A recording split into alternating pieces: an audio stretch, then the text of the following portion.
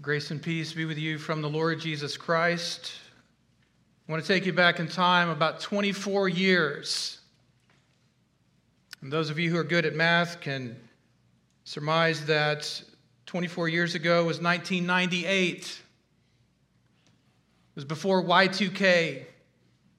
You might be surprised at some of the things that were happening in 1998, 24 years ago. The first Apple iMac came out. MP3 players were all the rage. The movie Titanic was raking in Oscars left and right. Seinfeld was coming to an end. And if you were lucky enough to have a cell phone in those days, it was likely that you had a Nokia 6120 with a little antenna that you could pull out and get better reception. It was also the year that the first Harry Potter book debuted in the United States. And believe it or not, it was the year that Google was launched. It's hard to imagine that all of those things happened 24 years ago, especially when you consider all of the things that have happened in the last 24 years. When I think back to 24 years ago this month, I remember that my wife and our two little kids were just preparing to move to northern Colorado from east central Oklahoma. And a lot has happened in those last 24 years to bring us to this point. When you consider your own life in the last 24 years, you know that your life, like mine, has been filled with many ups and downs and sorrows and joys and life and death. People have come and gone. The world has changed in a variety of ways in just 24 years. So we might think that 24 years seem like just yesterday, but imagine if you were Abram and Sarai. The 24 years might look and feel a little differently to you. A lot has happened in their life in the last 24 years as well. It started 24 years ago when Abram was 75 years old and God called him out of Ur of the Chaldeans and sent him on a faith venture to a land unknown to experience things that only God knew would happen. And so in that 24-year period, Abram and his wife Sarai have bounced around from place to place, journeying thousands of miles together. Living in a tent, no less.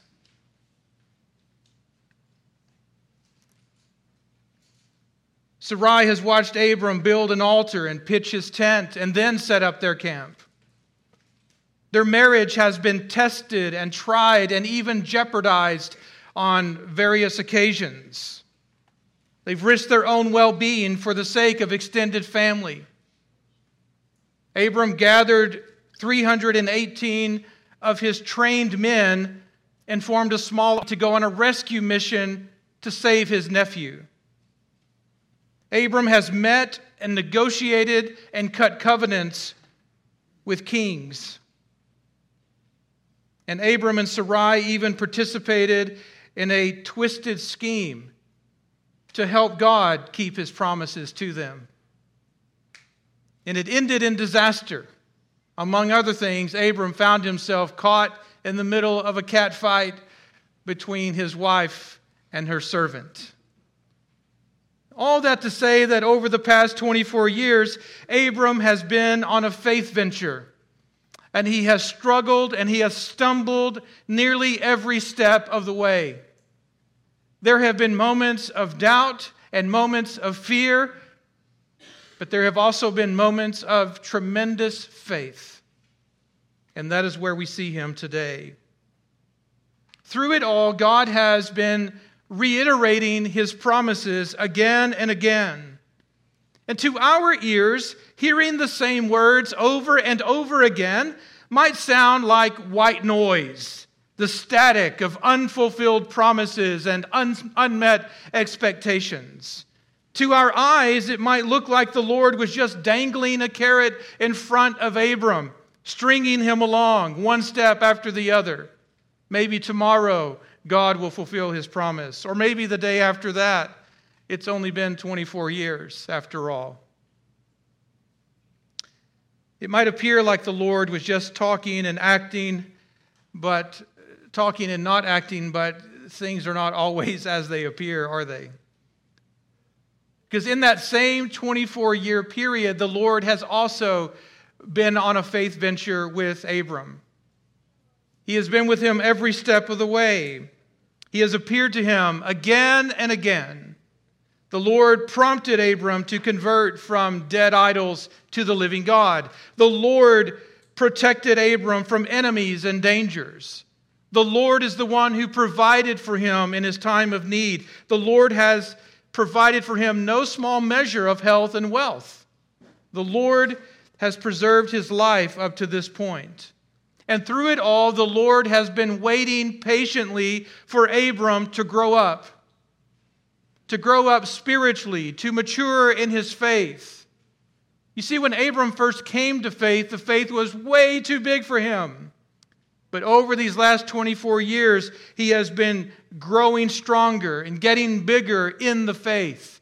He's beginning to fill out the gift that God gave him. But now, after 24 years, the Lord can come down and meet with Abram once again. And in his heart of hearts, know that he has Abram right where he wants him. Abram is at the crossroads of faith between the promises of God and the problems of his own life. And it's in this moment that God whispers to Abram one more time, I have made you the father of multitudes. Notice how the Lord God says this in the past tense, as if it's already happened. And yet, Abram has no son with his wife. I have made you the father of multitudes. And once again, Abram has to go home and tell his wife, guess what? I'm the father of multitudes. This time round, the Lord ups the ante, sweetens the deal. He changes Abram's name, ever so slightly. But he changes Abram's name by giving Abram part of his own name, so that Abram is renamed from exalted father to the father of multitudes. Abram becomes Abraham. Sarai becomes Sarah, which means princess in both cases. But now she bears the name of God as a seal of the promise that God has made to Abraham and to Sarah. So when God gives him this new name, Father of Multitudes, we might be tempted to ask, well, wait a minute, is this just another humiliating insult to injury? After all, as he goes about in the ancient Near East, people will look at him and know that his name is Abraham, and they will call him Father of many nations, and then soon discover that he has no offspring, no seed, no son, no children to his name. He is seedless, he's childless, and yet God calls him the Father of many nations. Now, when God makes this promise to Abram, what does Abram do with it? How does he respond? Well, a younger Abram, and by younger I mean, let's say when he was 78, a younger Abram, less mature in his faith, might have negotiated or pushed back or asked God questions about what's happening here. But in this story, we see that Abram does something remarkable. He simply falls down on his face before the Lord. He lies prostrate before the Lord in reverence, not in defiance. Here is a man who has completely surrendered himself to God. He's lying in a posture of prayer that signifies, "Speak, Lord, your servant hears." He's not fighting. He's not struggling against the Lord. He's willing to hear whatever the Lord has to say. The Holy Spirit explains what's happening here in the book of Romans chapter 4, where it says, this is why it depends on faith, in order that the promise may rest on grace. And it goes on to say, hope against hope, Abraham believed that he would become the father of many nations, as he had been told, so shall your seed be. And Abraham did not weaken in faith when he considered his own body, which was as good as dead, because he was 100 years old. Nor did he consider his wife's body and the deadness of her womb. 24 years of experience, at least, has proven to him that they are never, ever, ever going to have a child together unless God performs some supernatural work in their life. The scripture says, no unbelief made Abraham waver concerning the promise of God, but he grew strong in his faith as he gave glory to God. For those of you who come to us from time to time and say, my faith is weak, my faith is frail, my faith seems to be fading away, take a lesson, take a note from our father Abraham, that your faith grows strong when you give glory to God. So direct your heart and your eyes to Him. Worship Him. Build an altar and call on His name. And as often as you do that, you find your faith growing stronger in the Lord. So what we see is that Abraham saw the physical condition of his life and of his wife's life. He knew the personal circumstances that had tracked them around the Middle East for 24 years. And he knew that all of that contradicted the promises of God, or at least competed with the promises of God. And he's faced with a decision. He's at the crossroads between the promise of God and the problems of his life. And what does he do? He opts for the promises of God. Hope against hope. He believes that God's promises are greater than his problems, and that God's power is greater than his performances. And that is why, the scripture says, that is why his faith was counted to him as righteousness.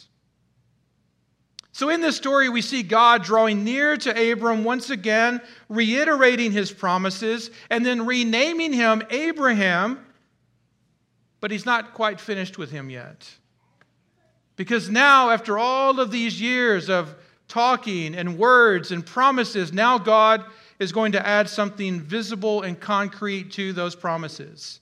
It starts with a change of name, but then it moves to a change of life and body.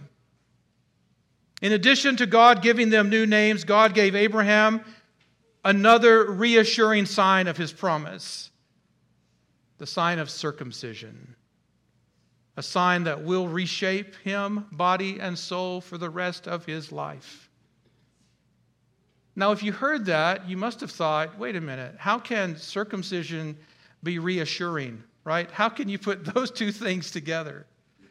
There's nothing that seems reassuring about this, especially when you're dealing with a man that is 99 years old. Not to mention all the other men around him, but we'll get to that in a moment. God has given Abraham a sign.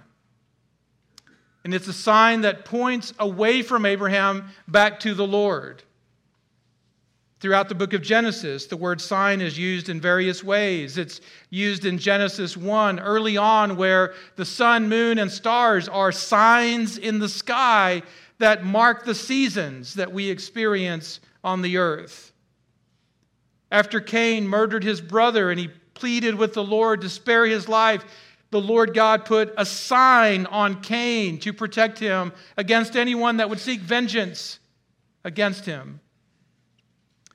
After God flooded the earth and cut off all mankind from the face of the earth, He put a sign in the sky in the form of a rainbow to remind Himself that He has promised to never flood the earth and wipe out mankind in that way ever again. And now God has come and He's given a sign to Abraham and to all of his seed, all of his descendants. All the males that come from Abraham must bear this sign in their body. In other words, God has given Abraham a visual oath. And I say that simply because God has made a promise, but also because the word sign in Hebrew sounds like the English word for oath. I was told just before the service started that our pastoral intern will be following along in his Hebrew Bible today, and I wonder if he noticed that.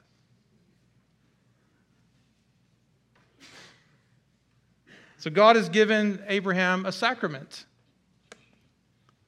a physical and visible sign of a spiritual and invisible reality. And what does this spiritual and invisible reality point to?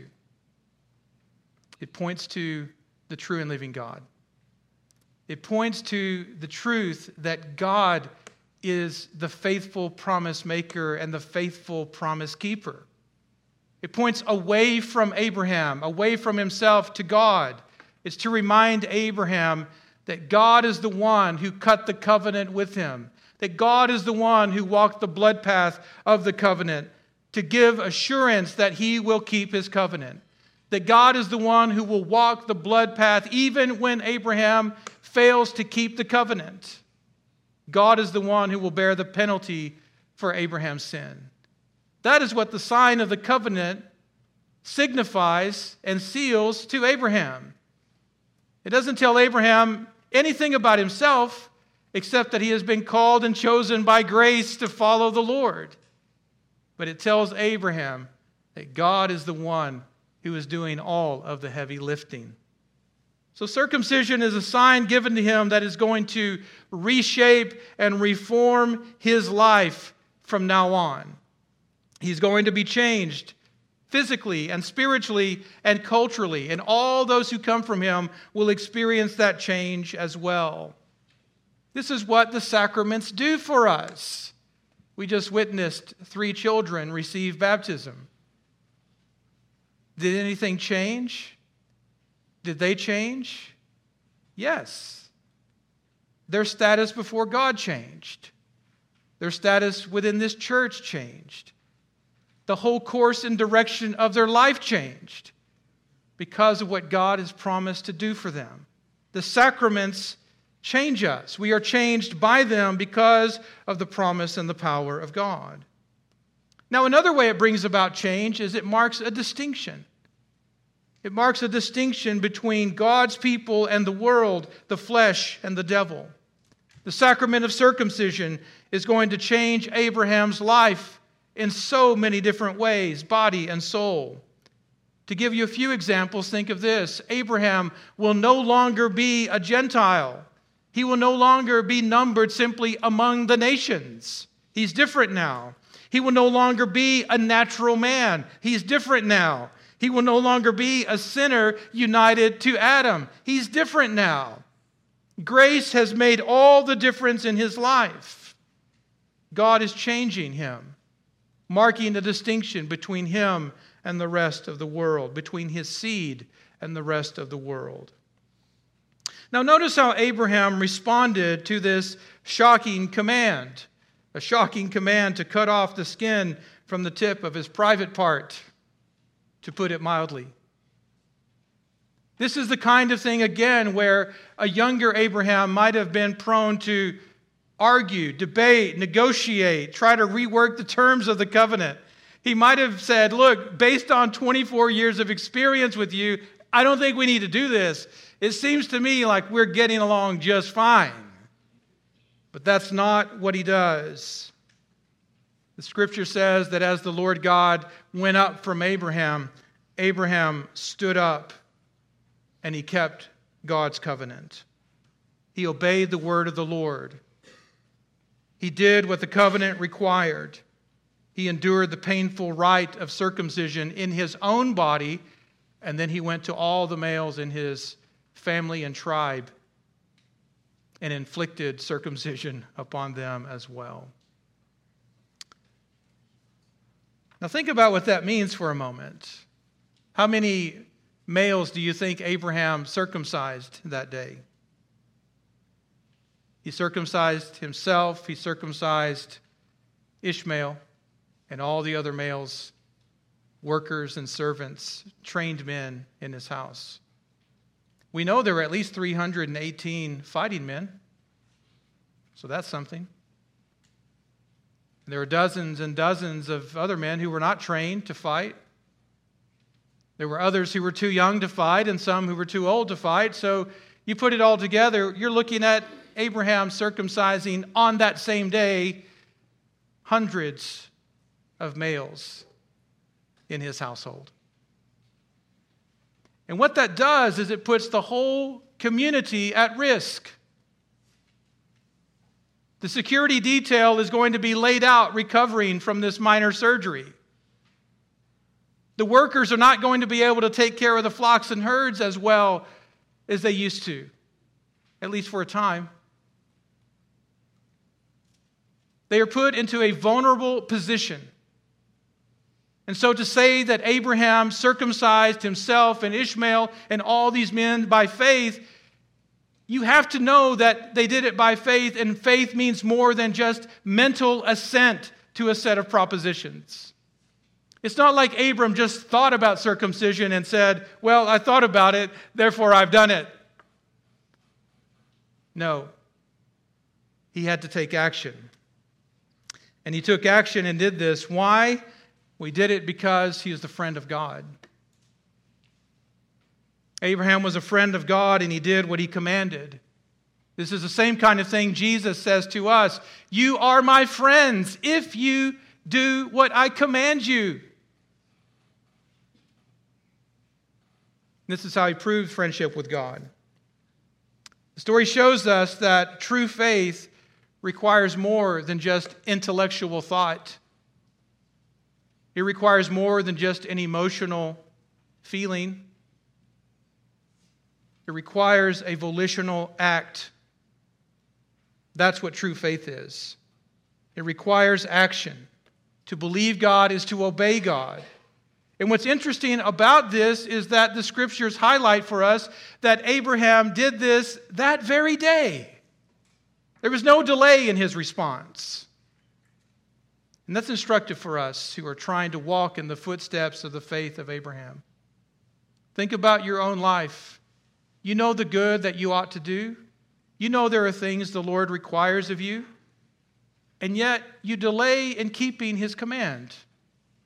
Your obedience drags along behind your knowledge of God's Word.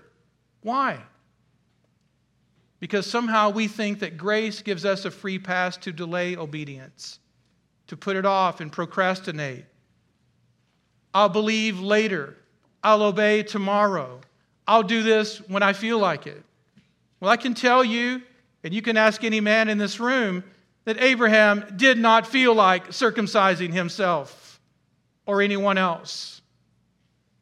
He didn't act on this faith because he felt like it or because it was convenient.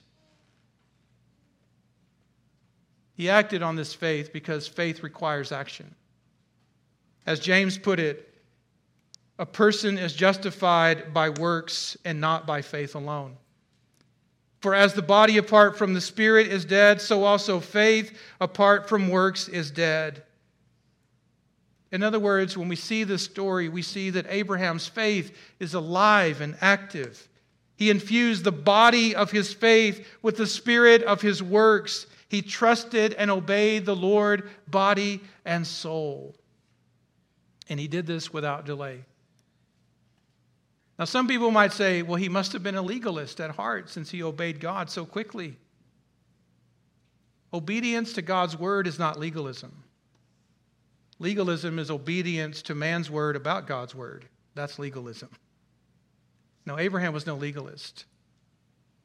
He's acting by grace through faith in his obedience to God.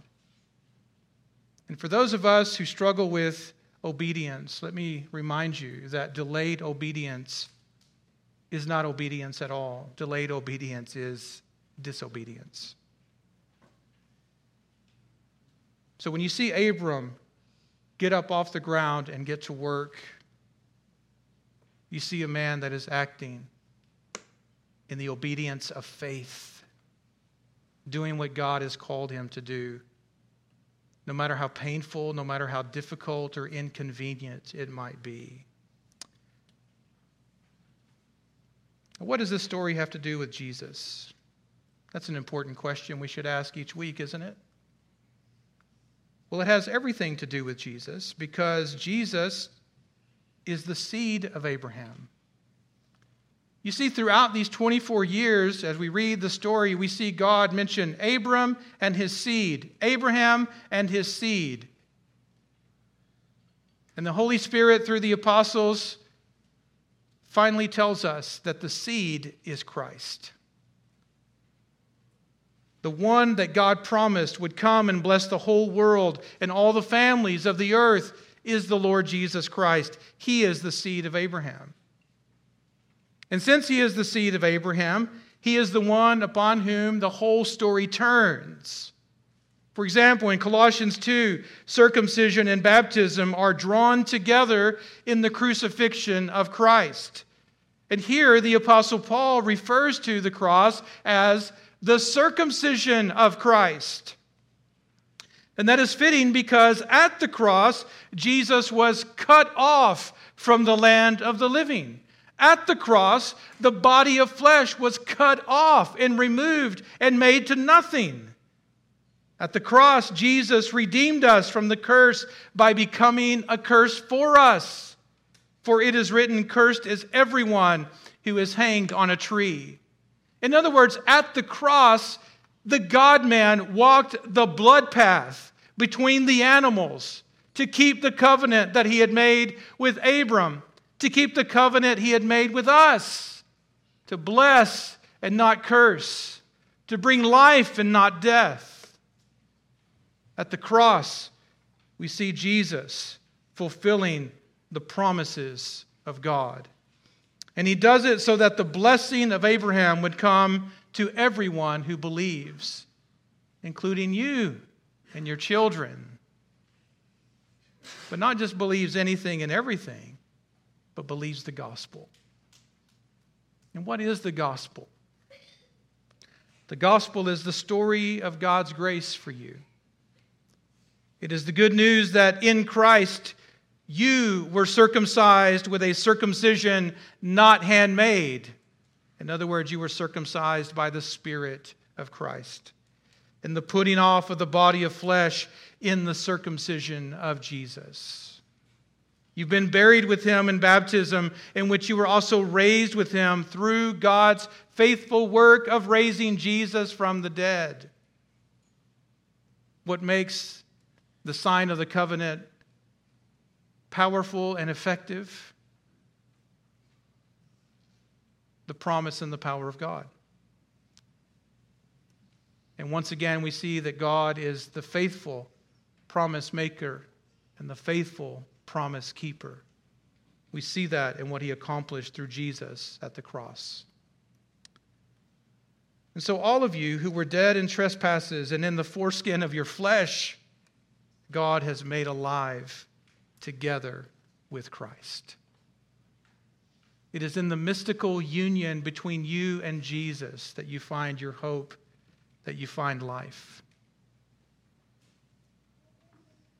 It is in your union with Christ that you walk through the blood path, not to suffer for your own sins, not to suffer the fate of a covenant breaker, but to be shielded from the wrath of God by the one who endured the sorrow and the miseries of this life for your sake. Jesus is the one who walks through the darkness and brings you out into the light. The gospel says that Jesus is the one who forgave us all our trespasses, that he blotted out the handwritten decree against us, which was opposed to us, which stood between us and God. He took it out of the way by nailing it to the cross. And it was at the cross that our sins were dealt with once and for all. They received the just penalty and punishment that they were due, never to haunt us, never to come back and bother us again. They have been removed in the circumcision of the Christ. Now, all of you who have been baptized into Christ bear the mark of that circumcision, the mark of the cross on your life. And I want to urge you with all your heart, as your father Abraham did, walk in the footsteps of his faith, bearing the cross every inch of the way. In the name of the Father, and of the Son, and of the Holy Spirit. Amen. Let us pray.